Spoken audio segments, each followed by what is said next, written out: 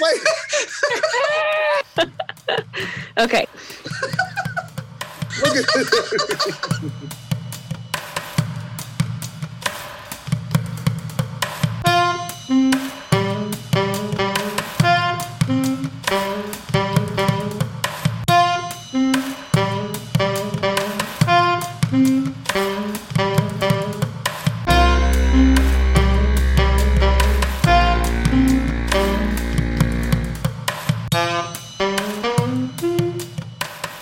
Welcome to Seeing Red the Pod, episode 35, where we always discuss the latest Nebraska issues. I'm Stephanie, and here with me today is Melody. Hey, Melody, how's it going? Hey. Did you have yourself a COVID-skiving or a Thanksgiving? We had our November food celebration, and it was just me and Shelby and my partner. So we didn't see anyone or go anywhere because I love my family enough to stay away. Yeah. Did you cook it up or cater it? I cooked it up. It was fantastic. Good for you. I'm so proud of you. That's such hard work. Making Thanksgiving dinner is something I always did with my grandma. So it's something that I find a lot of joy in. Oh, well, I just recently got a job, a new job. So I'm feeling rich. I'm definitely not rich, but I feel rich because I don't have to count I have to count the dollars instead of counting the pennies now. Pennies, so, right. Yeah. So we catered because I'm feeling rich. And we went to Granny Weaves, which is I've heard their food. Oh my fantastic. God. The turkey, we got a smoked turkey. It was so soft. It collapsed when they took it out of the smoker. The bones collapsed because the meat wasn't tough enough to hold the bones together. It was amazing. Yeah. I've heard their cornbread is out of this world. Oh, their sweet potato pie. It was the best I've ever had in my life. It was so good. So highly recommend. The greens were too spicy because, I have a white lady tongue, so I can't hang, but maybe somebody else would like them. So unless you have a white lady tongue, don't take my recommendation. But if you do, they're too spicy. Great. If you're from New Mexico, you probably love them. We've got a fantastic speaker today, but I do have one thing I'll say before that. Wear your freaking mask. Wear your mask. Stay away from all the people. Stay home. Don't go anywhere. Wear a mask. Mask. I have a dear friend who lost his 96-year-old mother today to COVID, and we have got to value our elders and the people that are most at risk right now, and they are not expendable. They have value, and they deserve better. So that's just my 2 cents. Well, I'll pay it. I'll pay the 2 cents. Thank you. Tonight with us, we have Alexander Bear Matthews on the pod. He's an organizer in the Omaha-based group Pro-Black and has been raising up the issues of police violence, racism, and justice in Nebraska. Bear, welcome to the pod. So excited to have you tonight. Thank you for having me. I want everyone to know, I'm going to ask you, Bear, are you from Omaha? Where, give us a little bit of your history. But I want everyone to know, right before he came on the pod tonight, he found Ricketts in a bar not wearing a mask and basically told him to fuck off on live stream. So, and then he's on our pod. So I just want everyone to be aware that's the space we're all in. We're all just really lifted up by that. So. Fine work, friend. Thank you. I appreciate it. So on that note, who are you, Bear? Where did you come from? Did you grow up in Omaha? Are you, kind of what high school did you go to if you did? The kind of the normal stuff. Tell us a little bit about who you are. So I grew up in Omaha.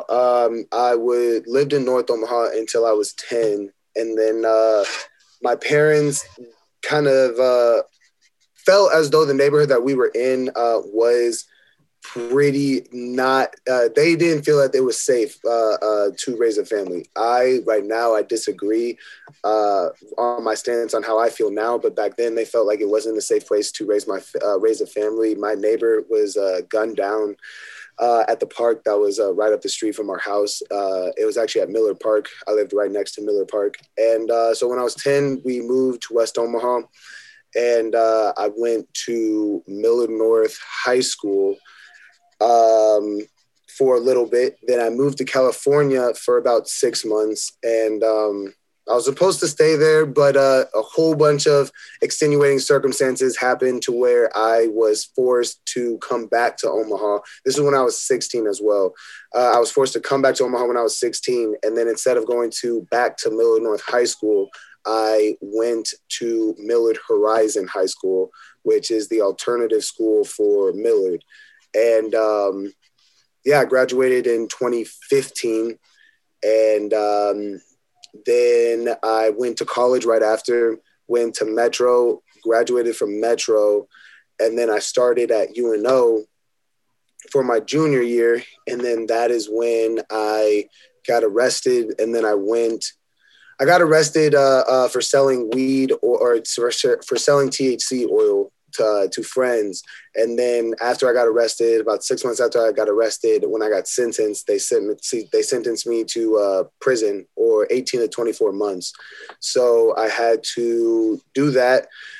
During my time when I was actually, before I got arrested, while I was in school, I was going to school to be a teacher. And I was really adamant on being a teacher. I found a quote by Eldridge Cleaver, very problematic figure, but I was reading Soul on Ice by Eldridge Cleaver. And he said, if you're not part of the solution, you're part of the problem.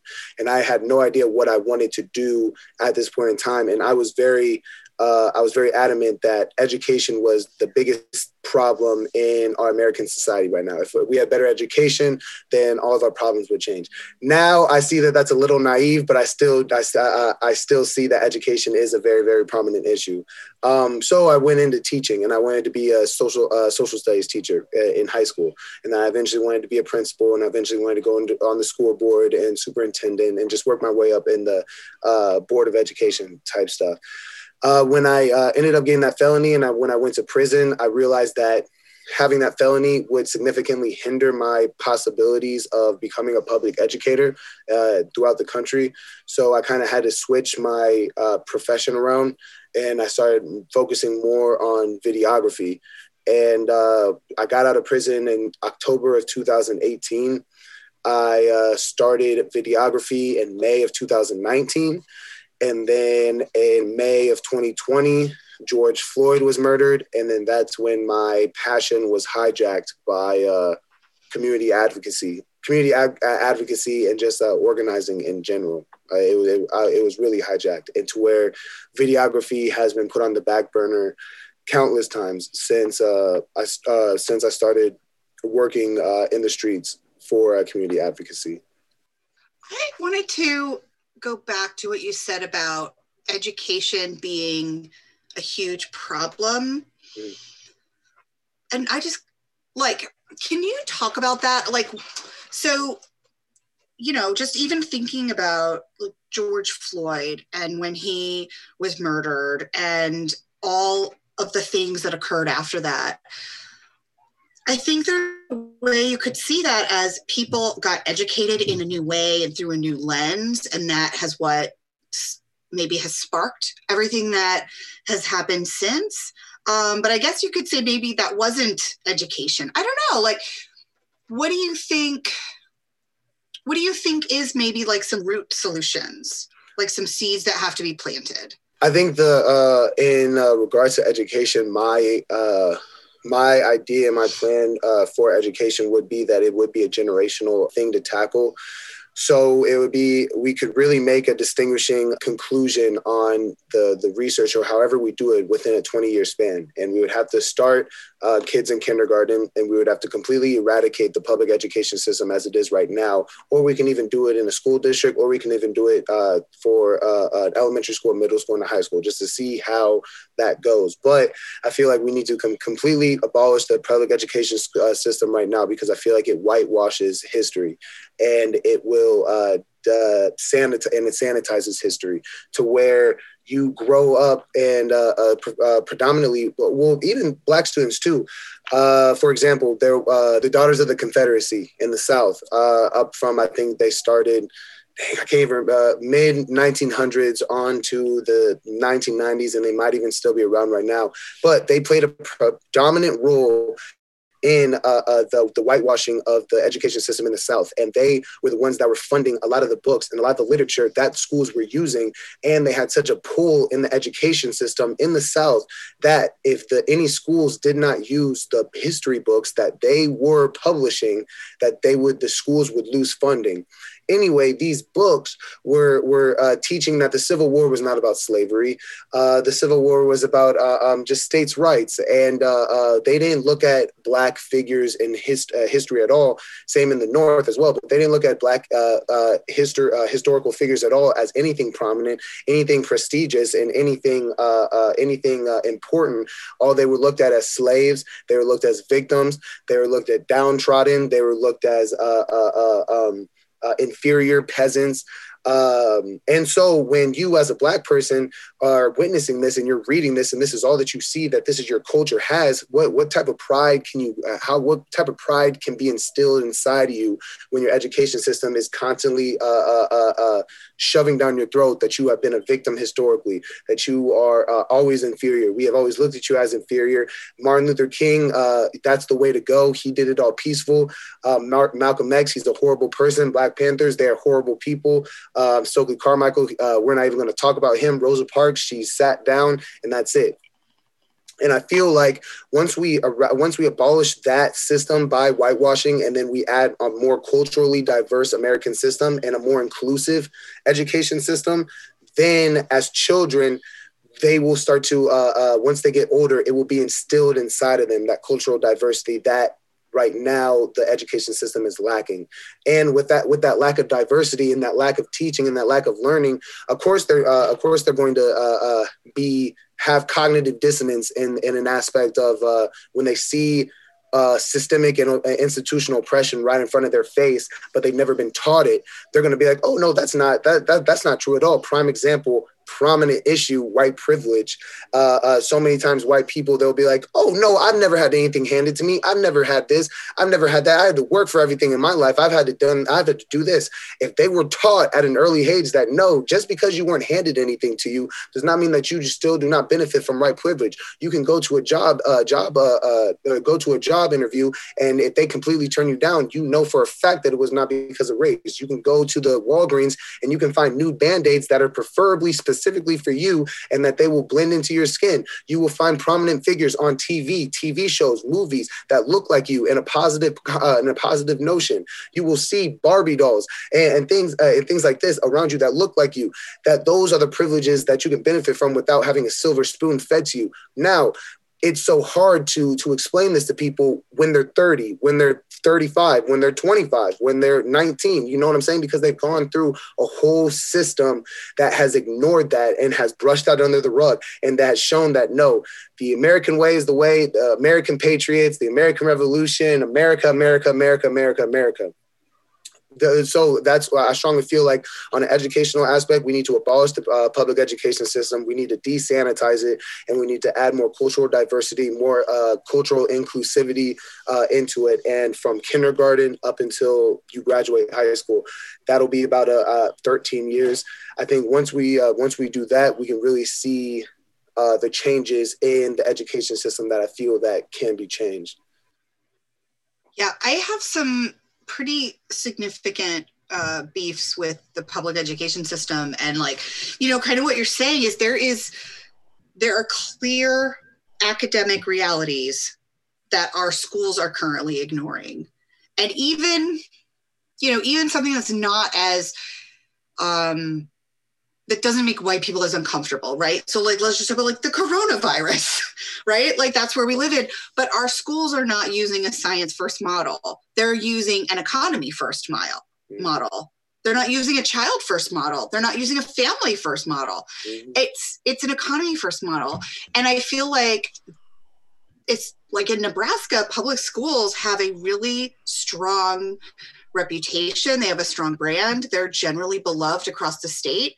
And they have been, I don't know, just like shitting away their reputation, making decisions based on what the governor would prefer and what capitalism would prefer versus what actually would keep children safe and happy and healthy, which are teachers who are not burning down at the bottom of the wick, and families who the grandparents aren't dying, for parents who don't have to go and work long hours without appropriate PPE. I mean, across the state, schools started without enough PPE. So I mean, I hear what you're saying, because if something like that is impossible to achieve, something so basic, like how about we're in a global health crisis, let's take that seriously and listen to science. You know, that's like pretty cut and dry.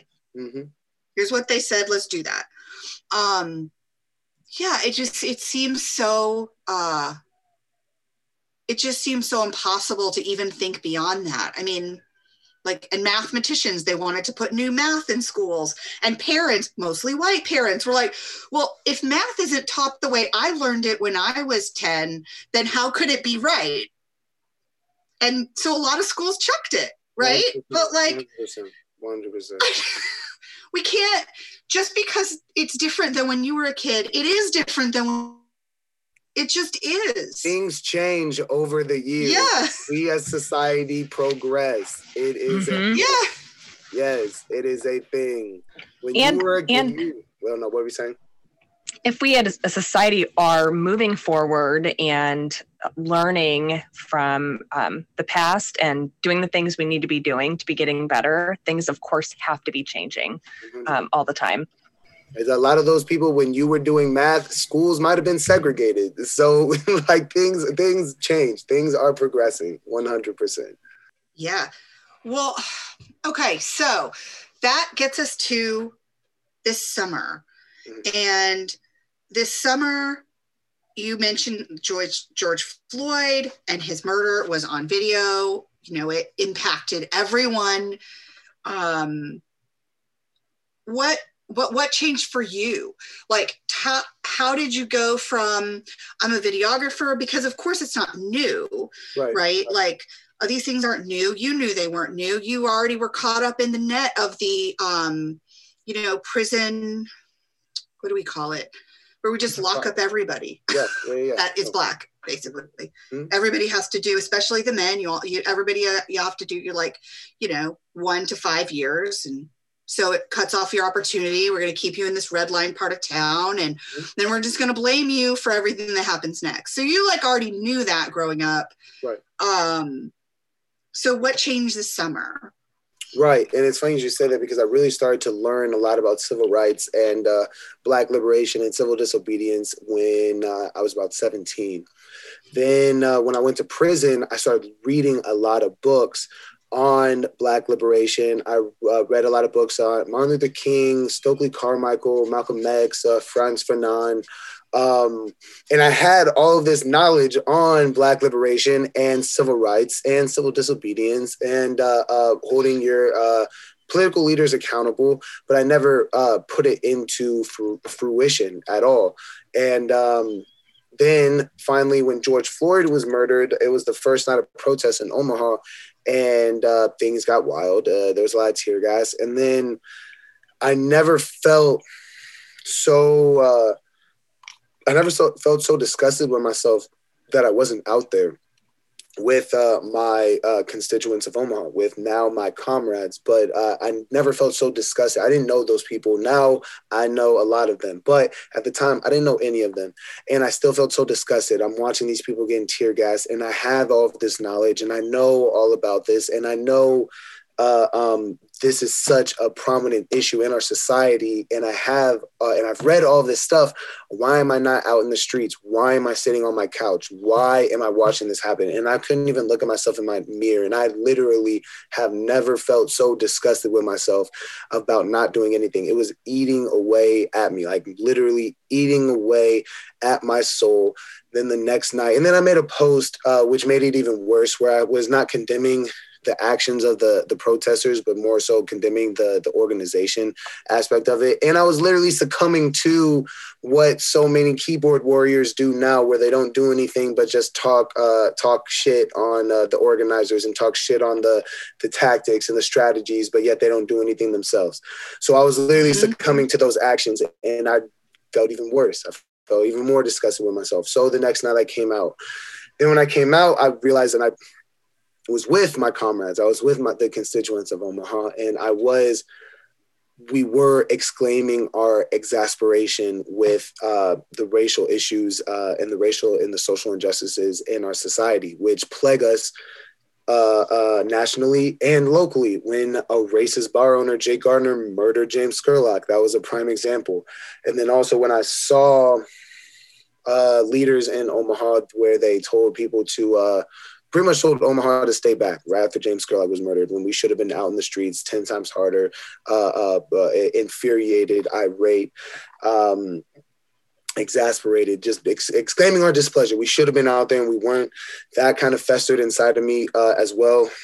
Pro-Black was formed June 14th, and then that's kind of where it really started for me. We did our first mayor sit-in June 30th at Gene Stothard's office. And then from there on, it really just, it was just like a snowball effect. I just kept on getting more into it, and I kept on falling in love, and I kept on building relationships, and I kept on learning more things. And it was amazing. It was the building community. It was truly amazing, heartwarming. Talk about falling in love. What does that mean?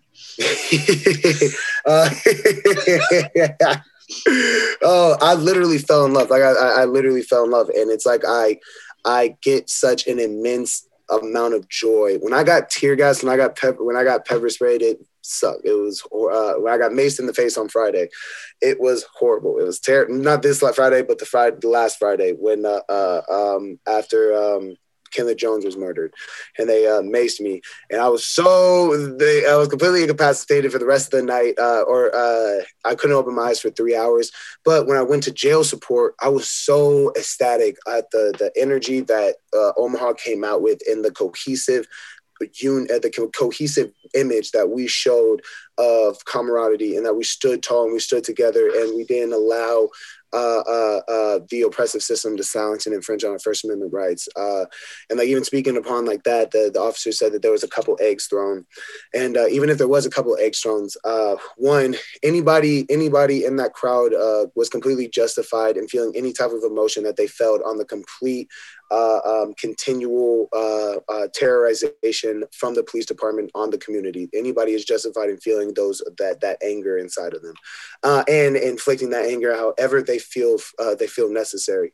So there were a couple eggs that were thrown, and we showed Omaha that when the police department is met with the delicacy of eggs, we are met with the brutality of pepper spray and tasers and batons and brutality at the end of the day.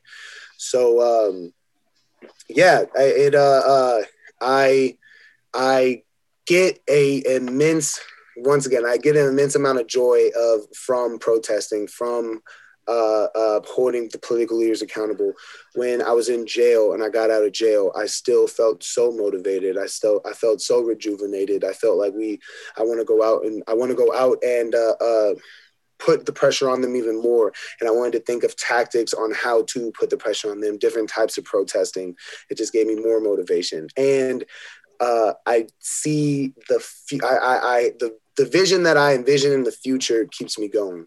Like the dreams that I see in the future is what really, really gets my passion going and my motivation going. And the way I see society, the possibilities that society can come to really, really keeps me going. And that's what I love about it. That's beautiful. There is something there's something magical. I was at a protest at the state capitol, and Pete Riggins got like trapped in his press room, I guess, because he didn't want to face the people in his office. Black Leaders Movement organized it, didn't they? No, this one was several years ago. Okay, it was in response to a bill that he signed that requires medical doctors to lie to women who have had a medical abortion. So that it was a different thing, but it was he had to come out, and he like had to come through, and I had my phone out, and I was like, Pete Riggins, do you have a statement? Do you have a statement, Pete Riggins? And he was so angry. It's so delightful. Oh, I love it. I love it. Because he's actually killing people. And if I can get delight out of just pissing him off, I mean, then I'm going to take it. Yes, any chance that we can. We have to. He does not give a damn about the majority of Nebraskans. So why should we allow him to eat comfortably at our restaurants? How are we going to allow him to eat comfortably, drink beer comfortably, do all this comfortably while he is killing Nebraskans, while he is turning his back on communities, while he Here. Yeah, exactly. So it's like we cannot allow him to be comfortable. We must disrupt his corruption. And it's not a difference. I mean, it's not a difference in politics. I can take a difference in politics. Like we can duke it out in the political arena. Right. That's fine. Right. But he is actively corrupting elections with his billions of dollars. Mm-hmm. He is stopping all policy that Nebraskans want, his supporters want. Things like Medicaid expansion, people who want marijuana, people who want healthcare. The hair bill. The hair bill, exactly. That doesn't even impact him. It's not inclusive enough. He doesn't even have any hair. I didn't even think about that. Hey, as a side note, I was running out of things to say towards the middle of it, and I did kind of resort to elementary tactics when I was yelling at him, and I was like, "Your head looks like a penis." And that's just a fact. No, I need you to back up. Can we go back to the beginning of what you're talking about? I don't want to hear what happened in the middle. Let's go back to the beginning. Oh yeah, okay. So all the way. Yeah. Okay. So pro-Black, we have built such an amazing community. I cannot begin to explain the amazing community that we have built, and I'm so proud of it. I really words cannot begin to describe how proud I am of the community that we have built and still building. So many times throughout our community, even when people don't like to protest, they still are connected in pro-Black some way, shape, or form. So many times we get a lot of calls where, hey, Stothard is having dinner at Yoshimoto, or hey, Ricketts and Stothard, they're supposed to have dinner at Dario's, or hey, Ricketts is having dinner here, and it's either from an employee or a friend of an employee or somebody who works with somebody that was at the restaurant at the time, and they overheard somebody talking. A lot of times, it's from members that aren't in pro-Black. But they have, and I don't even know who gave us that information today, to be honest with you. Somebody let another member of pro-Black know, and they just kind of spread it. So we got word this morning that Riggins was going to be at Scriptown Brewery in Blackstone District at 5:00.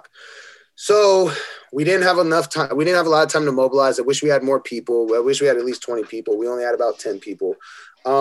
So we had about 4 people inside, and they were kind of being our eyes and ears.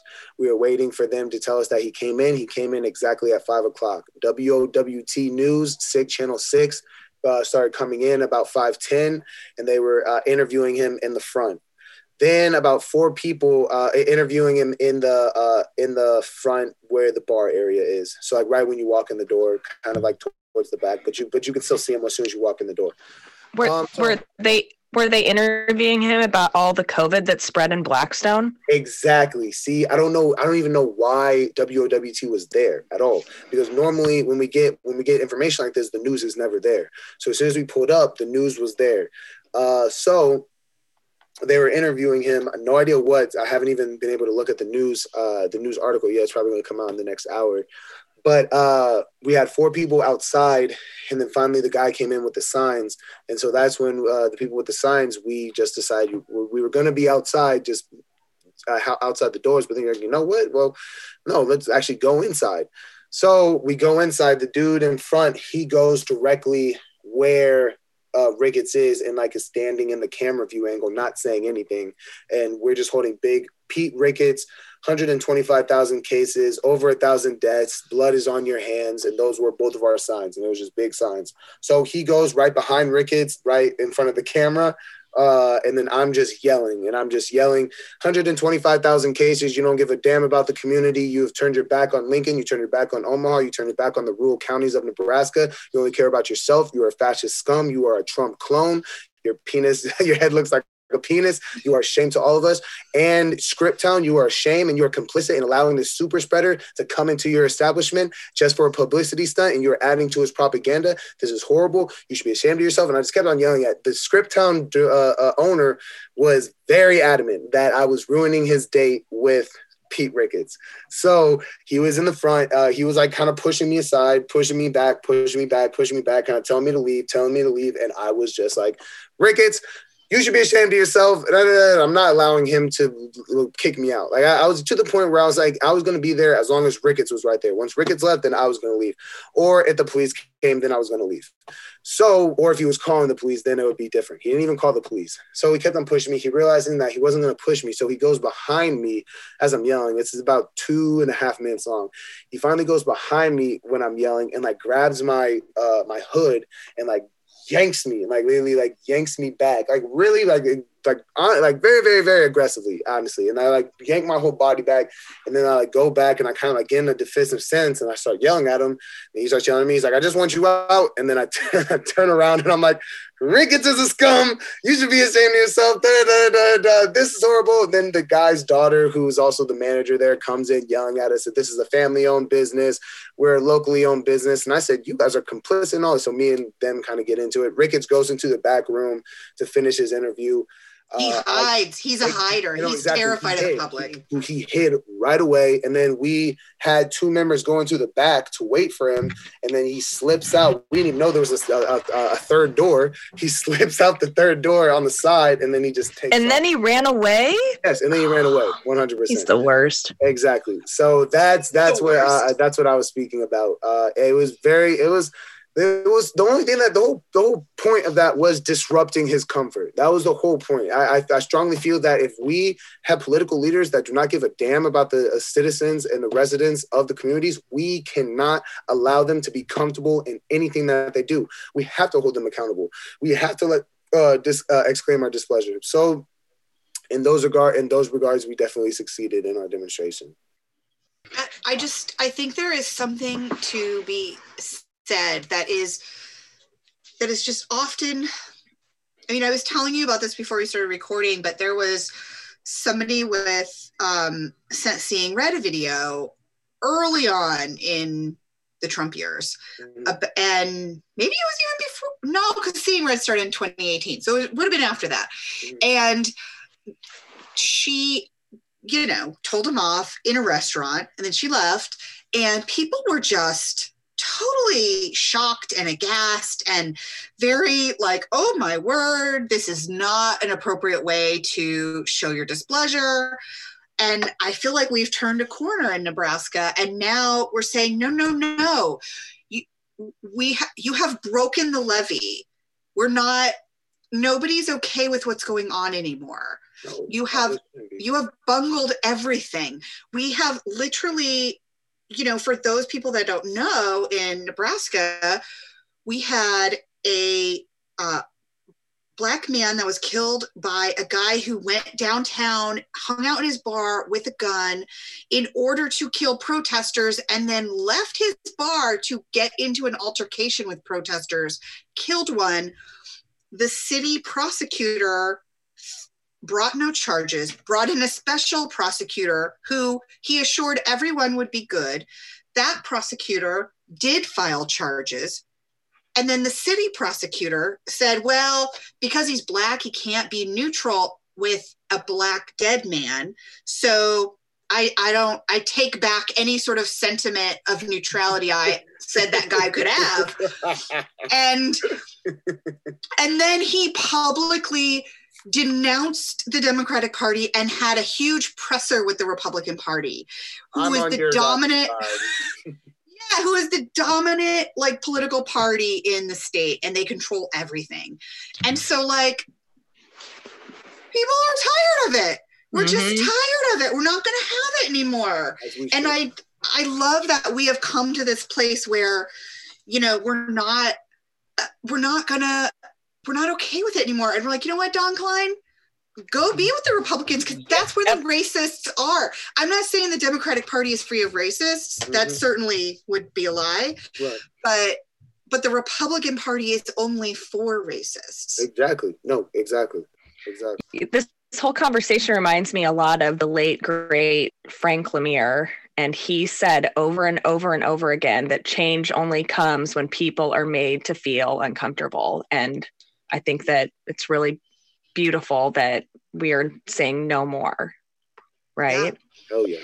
Protests are meant to be provocative. I strongly believe that. If it's provoking anything, it's not succeeding in anything. You know, Barry, you also mentioned that you wish there would have been 20 people there. Frank always said the people that are supposed to be there will be there. And if it's just a couple, that means there was only meant to be a couple of people there. So, and that was enough. No, 100%. Good work. And it was definitely enough. Yeah, definitely. I always think 4 is a critical mass.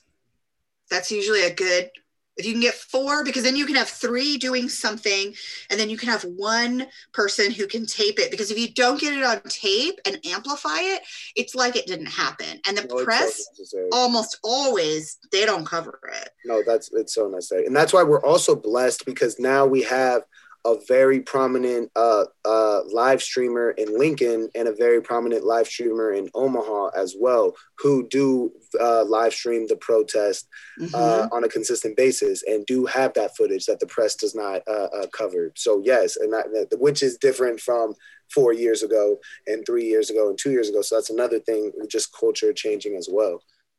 We love Jazari. We had him on the pod early on this summer. Yeah. And then we haven't had the one in Omaha. We haven't had him on yet, but he's on my list of people I want to talk to. He's also an organizer with Pro-Black as well. He's definitely.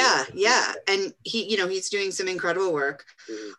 There is a college professor. I don't know if he's still there or not, or if he's retired, but he's a theater professor at the University of Omaha. Doug Peterson. Yeah. And he was one of my college professors back when I was in college a while ago. I love Doug so much. Doug is radical. He is for the people. He's always been radical. So in the year 2000, there were a couple of us theater majors, and we put together a street play kind of thing. And we had poses and signs, and then we went down to the old market. I think I was 20 years old, and there was a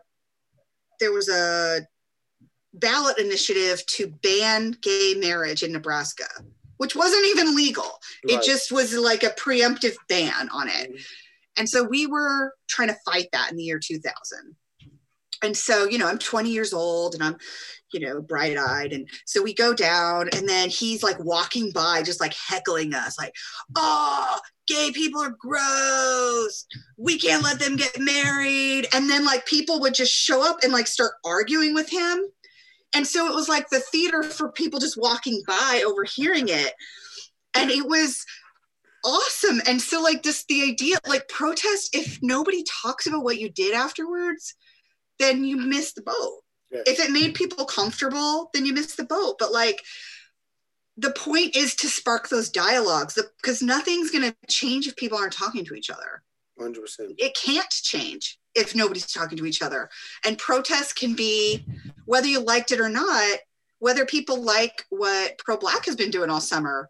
In Omaha, everybody's talking about it and trying to figure out how they're going to move forward, whether they like it or not. And that is really effective. Totally. That is really effective. And I think it is, Doug Patterson. He's so great. And like his whole thing is on the theater of the oppressed, Augusto Boal. And Augusto Boal, I think he came and did a seminar and I got to meet him and I went to the seminar. Like, it was so cool. But yeah. So he's cool. Like, take whatever he says and run with it. He knows what he's talking about. And he's saying the same thing forever. We're actually trying to partner with in a cop watch effort. Pro Black is doing a cop watch thing, and he's trying to set up a cop watch as well. So I was actually just talking to him this weekend about collaborating on the cop watch aspect. I love Doug. Doug's great. Yeah.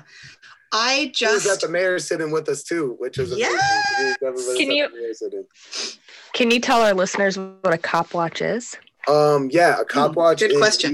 we are just holding officers accountable, where right now, so on the organizational aspect, we have members that are dedicated to the cop watch. They set up schedules where we have schedules, say Thursday, Friday, Saturday, and we're in the Black and Brown communities, predominantly Black and Brown communities, that we feel is mostly oppressed by the enforcers of the oppressive system, which are the officers.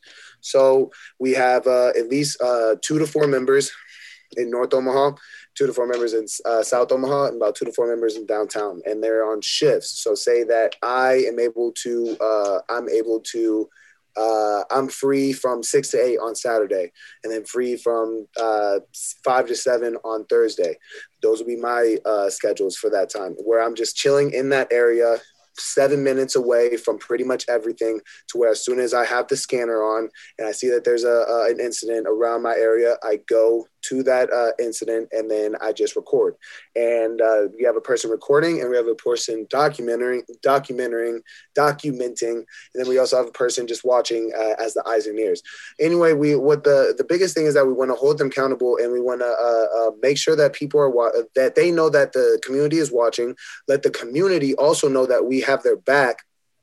The community member that's getting pulled over and that's getting subjected to harassment as well in a lot of cases. And then also we have the documentation on, say, that we take to city council and say, okay, so every time that we went to a traffic stop, why was the Black and Brown residents of the community asked to step out of their vehicle 2.5 times more than the white constituents of the community? And like those stuff like that, where we can be creating our own research and our own statistics, and we have that backing of that police harassment and the police bias. That is in complete contradiction to the things that they were boasting for the police contract in those regards. So yeah, the cop watch is really holding officers accountable and creating documentation to have to back us up on our premise of defunding the police. Also, we are really, really adamant that we don't want to perpetuate the white savior complex, especially in those Black and Brown communities. So we don't want all white people to go to the cop watch and observe the incident. We want at least one person of color, whether they be Black or brown, at least one person of color in that group. So there is a sense of familiarity from the community member as well, once they're witnessing this group of people coming to their aid as well. That sounds incredibly cool. Do you have anybody working with your group that is like, some kind of like a data wonk, somebody who knows how to build databases for all this data that you're grabbing? Mm-hmm. We're actually really close with Omaha Abolition Research. Have you heard of them? Yeah. Yeah, we're actually really close with Omaha Abolition Research. We know all the members of there. At the beginning of the summer, a lot of, like, pretty much most of those members were coming to all the pro-Black meetings. At least the founding members were coming to pro-Black meetings. And me and Markel, who is another organizer, pro-Black and co-founder, we are in close contact with the nobody really runs Omaha Abolition Research, but pretty much the people that formed it and helped form that space. So yeah, that or would be the closest thing to us for that. So we can, and we have before, where we just go and we ask them for information, like, hey, can you guys look this stuff up? Hey, can you guys look this stuff up for us? Can you do some research for this? And they have given us research, and we cannot be more grateful for Omaha Abolition Research.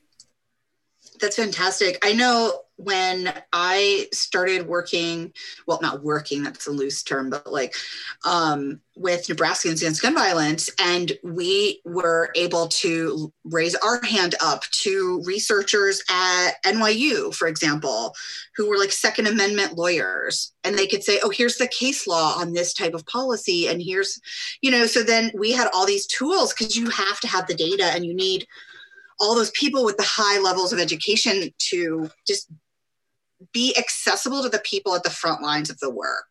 Right.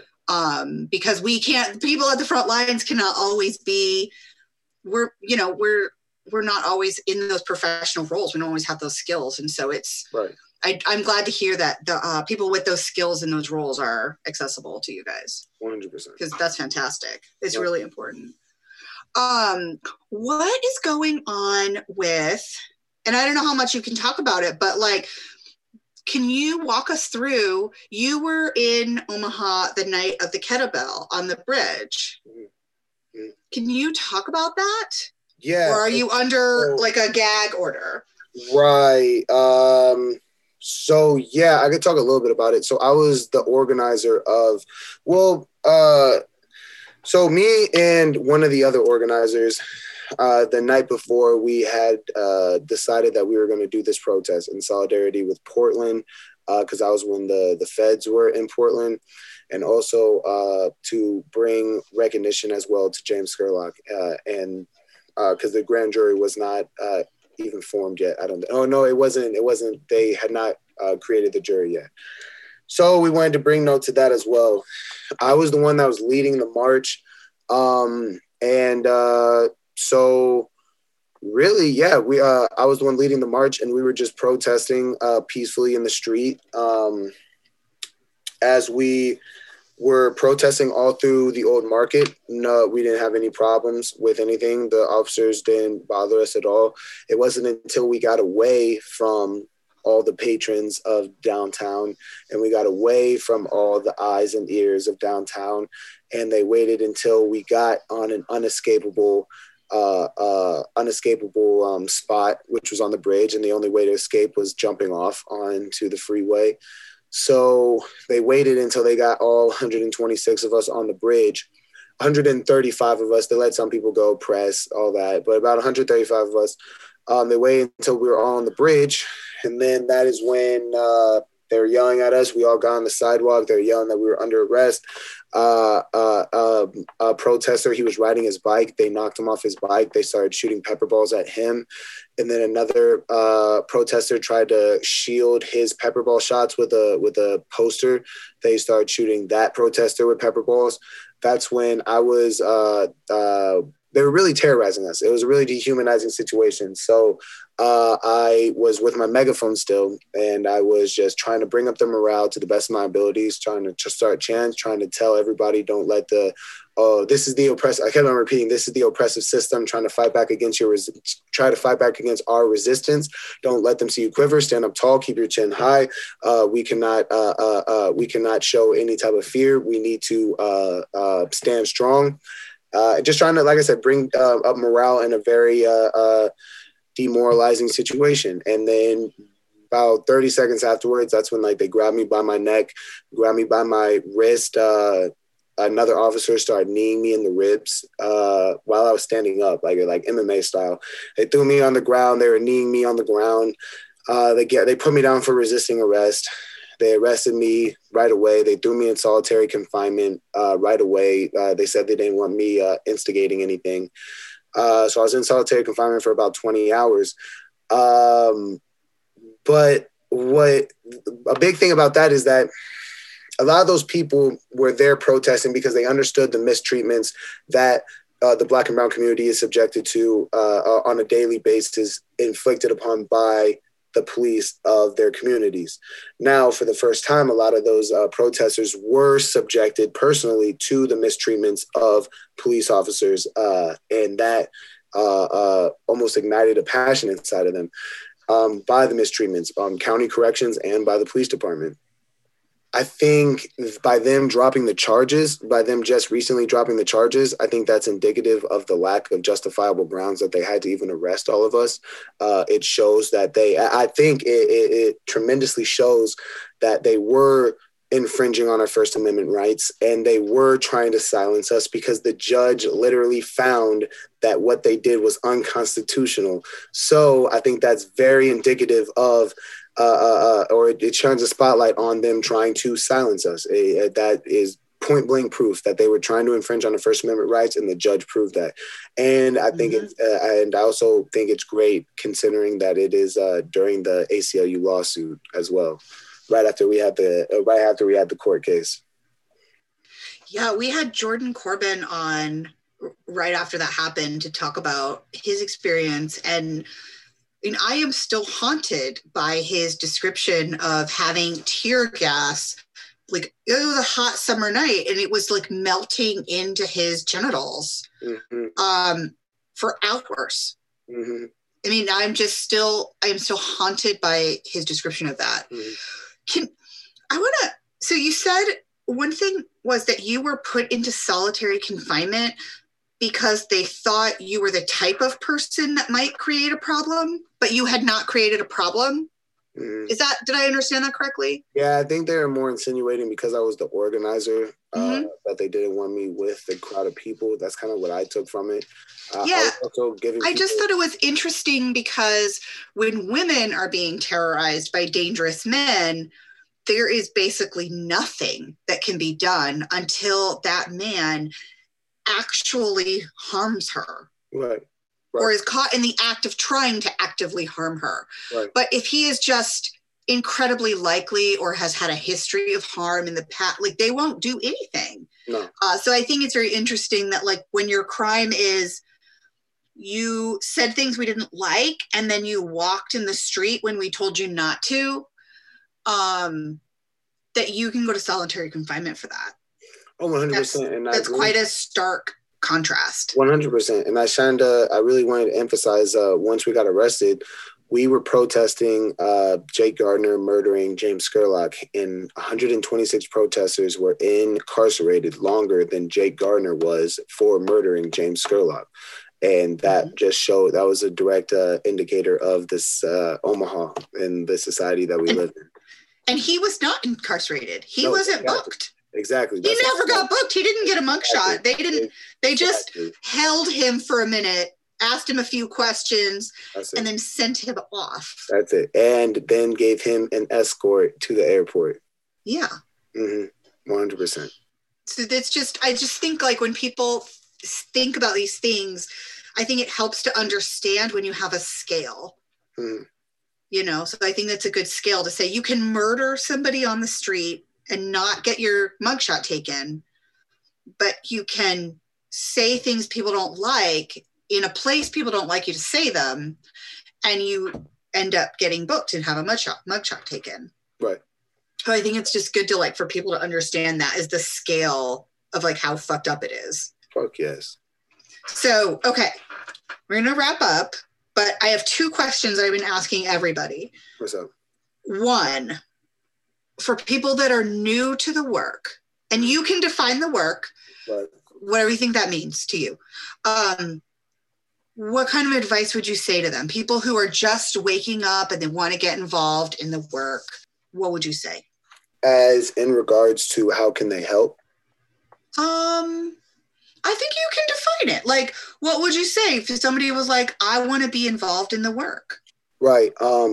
In Pro-Black, we strongly say, and we try to emphasize that your value in the movement is not determined by the action that you take, but determined by you taking action. So you don't have to be in the streets. I use this example because on our mayor sit-in, we had a lot of different roles that people could have used.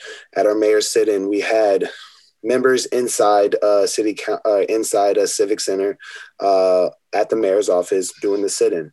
And if you didn't want to do that, we had people outside with signs doing chants. If you didn't want to do that, we also had a noise demo where people were in their cars driving around are driving around honking their horns, just making as much noise as they can, parking, honking their horns as much noise as they can. Then, if we didn't want to do that, we had a call zapping team where they were just call zapping the mayor's office and completely overwhelming them. And then if you didn't even want to do that, you could do emails. You could email the mayor. You could email your city council members as well, speaking about the James Scurlock case at that time.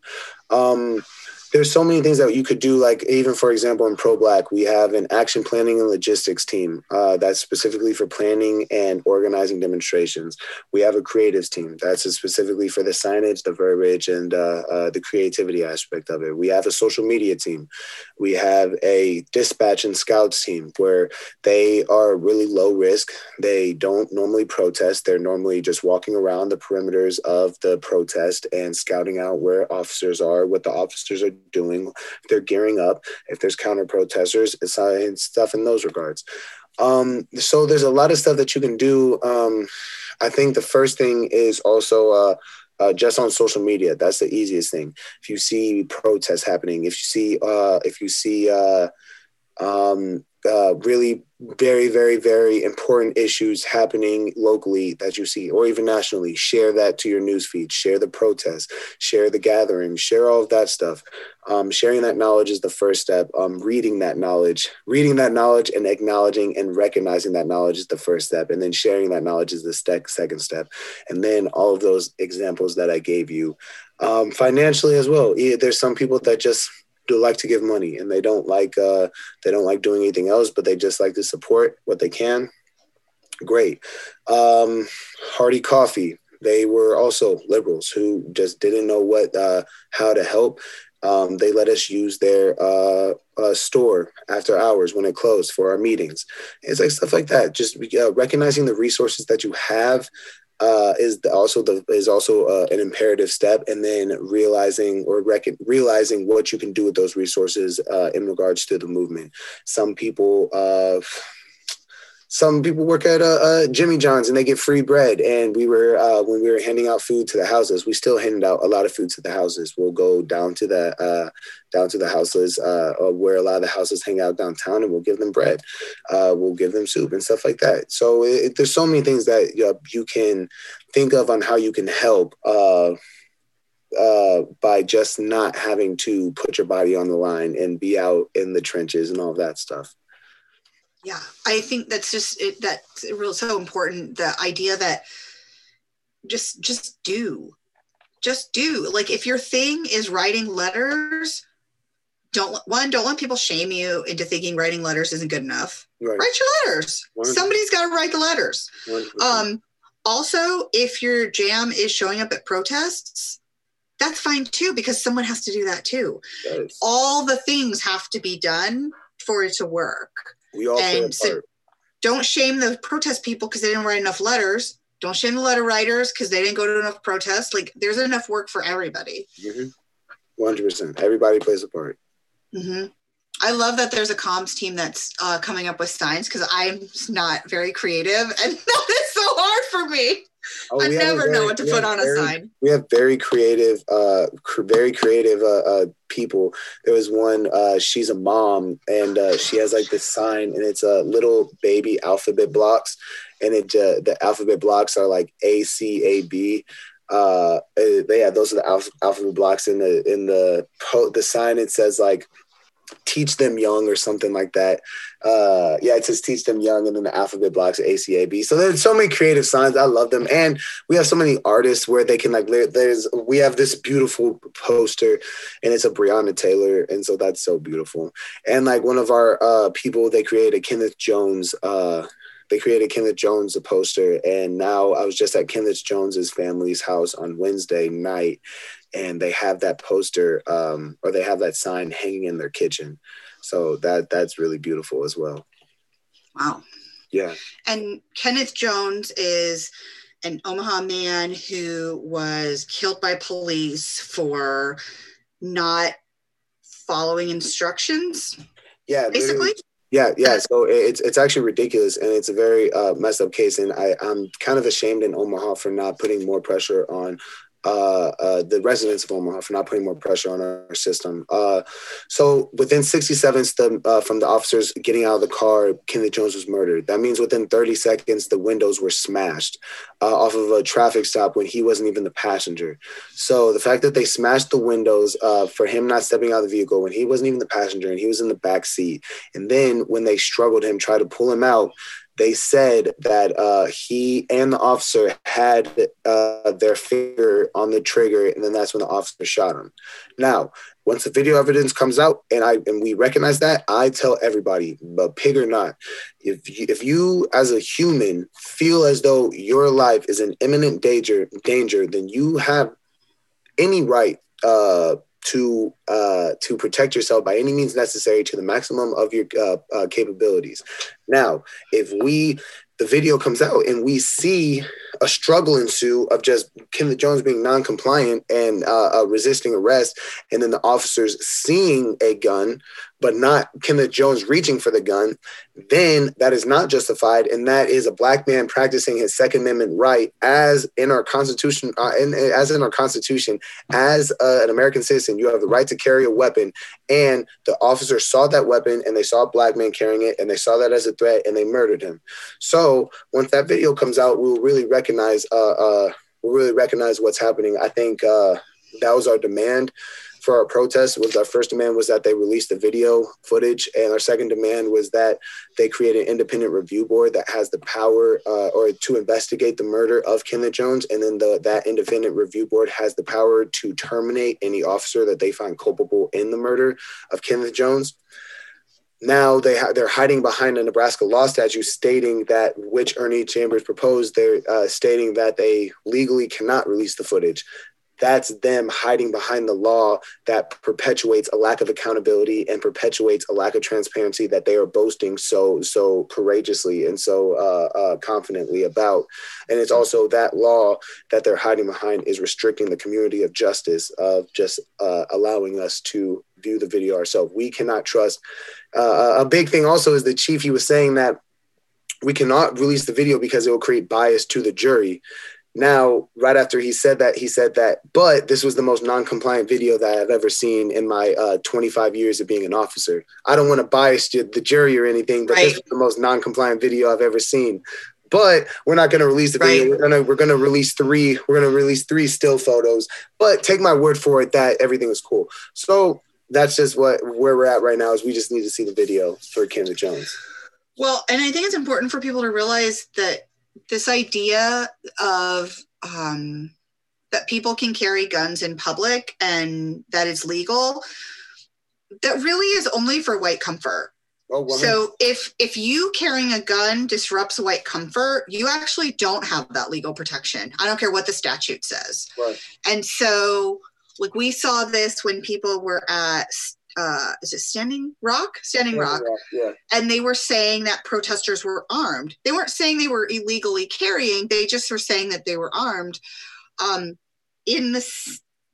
at the same time, we see people that are armed all the time that are white. Like when Ferguson was happening several years ago, there were white vigilantes with long guns, like AR style assault weapons, walking around pretending to be police, and the police were like, "Thanks for having my back today, sir." Look at Kenosha. So, right. I mean, that's a more recent example, of course.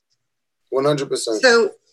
So that is not actually something that is afforded to everybody, because deep down we all know it's nonsense that people should be carrying guns in the public square anyway. We all know it's nonsense, but like white comfort demands that we accept it, and we have laws that accept it. And so we do. And then but then our racism says that we also have to like kill Black and brown people who do what white men do.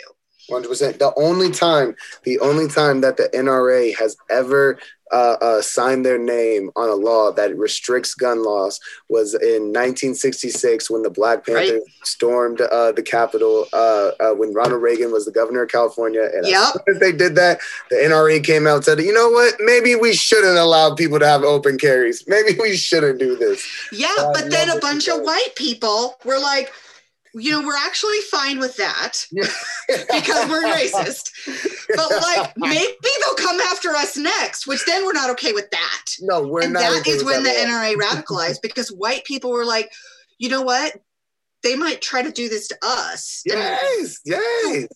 So we're not going to go after, like, we're fine policing Black people and their gun usage, but not white gun usage. 100%. 100%. So, that's just all nonsense. Yeah. Stephanie, do you have a final question? Last question, Bear. Are you ready? Yeah. What are you reading right now? Okay, so I am reading This is an Uprising by Mark Engler and Paul Engler, and I'm reading Meditations of Wretched of the Earth. They're really polar opposite books. This is an Uprising. It specifically focuses on nonviolent approaches and nonviolent tactics and how that you can succeed with nonviolent approaches and nonviolent tactics in the 21st century. Meditations of the Wretched of the Earth is a book having its own synopsis on Wretched of the Earth. And Wretched of the Earth is very, very, very specifies on decolonization. Wretched of the Earth was written by Frantz Fanon. He's a philosopher and a psychologist from Algeria. The book was written in 1961 when Algeria was owned by France. And this was during their revolution. And he was speaking, and he was a main prominent figure in their revolution and the Algerian Revolution, where it talks about decolonization. And it talks about how nonviolent approach does not always work because we are fighting against an oppressive system that we cannot morally compromise with. They have already shown that they are not morally conscious enough to recognize the oppression, the systemic and institutional oppression, and them killing and raping the communities and decimating the communities, and they don't care. So we realize that we cannot ask them voluntarily to help us. We have to force it, and we have to take it from them. So Meditations of Wretched of the Earth is pretty much imprisoned Black revolutionary who is writing about this and his ideas and his political ideology about it, and how he does believe that we need revolution, but sometimes it's not always going to be peaceful. And also I'm reading about Malcolm X's speeches as well. And also I'm checking out Angela Davis's Are Prisons Obsolete? So I'm kind of reading 4 books at this time, but I'm really focusing on This is an Uprising and Meditations of Wretched of the Earth. I do believe that we as a society right now, right now we have millions of people in the world dying every year of starvation and lack of water.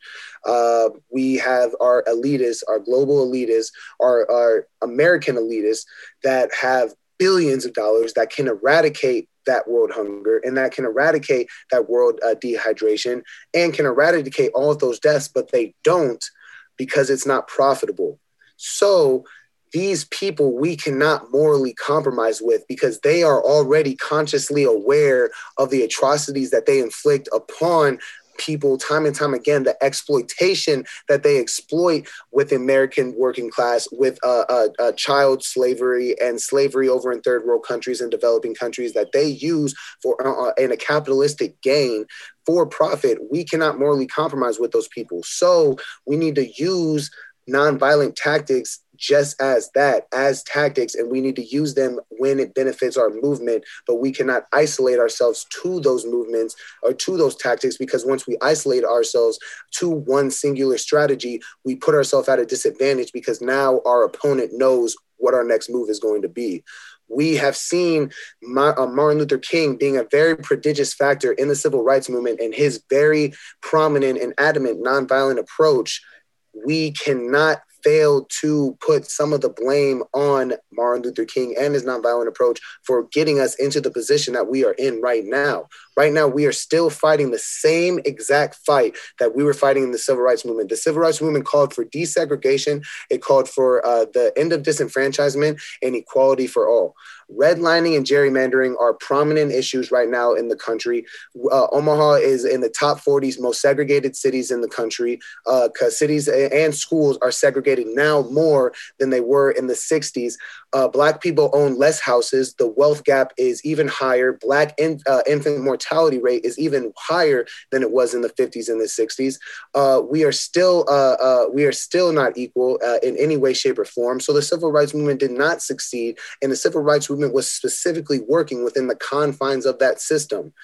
Now, I recognize that the tactics that they use, we can use as salient tactics in our movement, but as soon as we isolate ourselves to that movement, we will get the same results that the civil rights movement got, and that was just concession. And we cannot equate concession with succession and progression.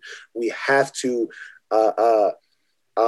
push the boundaries more than we're used to if we want to get to where we want to be. And that's where I got. That's kind of my ideology that I got from my reading, and that's why I like to read on peace and I like to read on radicalism, because when we morph the two, we can really get things. We can really get things done, in my opinion. Yeah, and I would add just my own 2 cents that nobody asked for, but I'm going to share anyway. Is just a hyper focus on local. Right. Hyper focus on local. Right. Like, who is the mayor of your town? Right. What can you do about that? Right. Your mayor controls your police force. Right. You can do something about that. Trying to worry about what's happening in DC, guess what? All 5 of the Nebraska delegation is bullshit. So just don't even worry about it. Just take it off your plate and stop worrying about it. No. Your city council, your mayor are fixing or making the ordinances, are making the policies, are making the laws that affect you every day, are putting your taxes into where they want, are creating the budget that affects you every day. Donald Trump has nothing to do with our budget. The executive branch has nothing to do with our general budget at all. So yes, I totally agree with you. And that's really what we're trying to focus on as well, is that we need to focus locally as well and put our local leaders accountable. And I love it. Yeah, I'm seeing that, like, just with the, just all of the different kind of types and structures of Black Lives Matter kind of type work that's happening around the country. It's just hyper local. Mm-hmm. And I love it. And I think that's what it's going to take. Great. Good job, New Orleans. If you can get some stuff fixed down there, wonderful. That doesn't fix Omaha. 100%. You gotta fix where you live. It doesn't fix Lincoln. There's problems happening in Lexington and Grand Island. I mean, that's where we saw all the COVID with the meatpacking plants, and like the boss culture didn't do anything to save those employees. And in fact, the government made it impossible for the employees to leave and have any sort of safety net. So everywhere, you just look at your town, look where you are, and figure out how to do that work, like you said, how to take action where you are.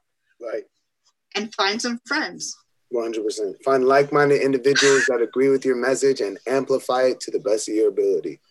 I found Stephanie. She gave me a heart with her hands. All right. Well, thank you so much for coming on. Thank you, Bear. Yeah, thank you for having me.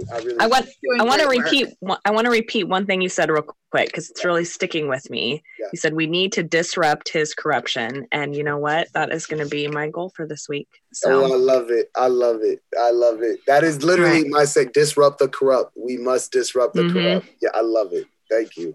Anyway, it was a pleasure, Bear. Thanks so much. No, thank you guys so much. I love seeing Red Nebraska. So thank you guys so much for having me. You guys have a great night. You too. You too. You've been listening to Seeing Red Nebraska, Politics from the Left.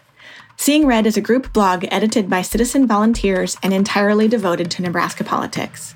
You can support us on Patreon with a $5, $10, or $20 a month donation. Be sure to check us out at seeingrednebraska.com and on Facebook and Instagram. You can also follow us on Twitter at seeingredne or contact us via email at seeingredne@protonmail.com.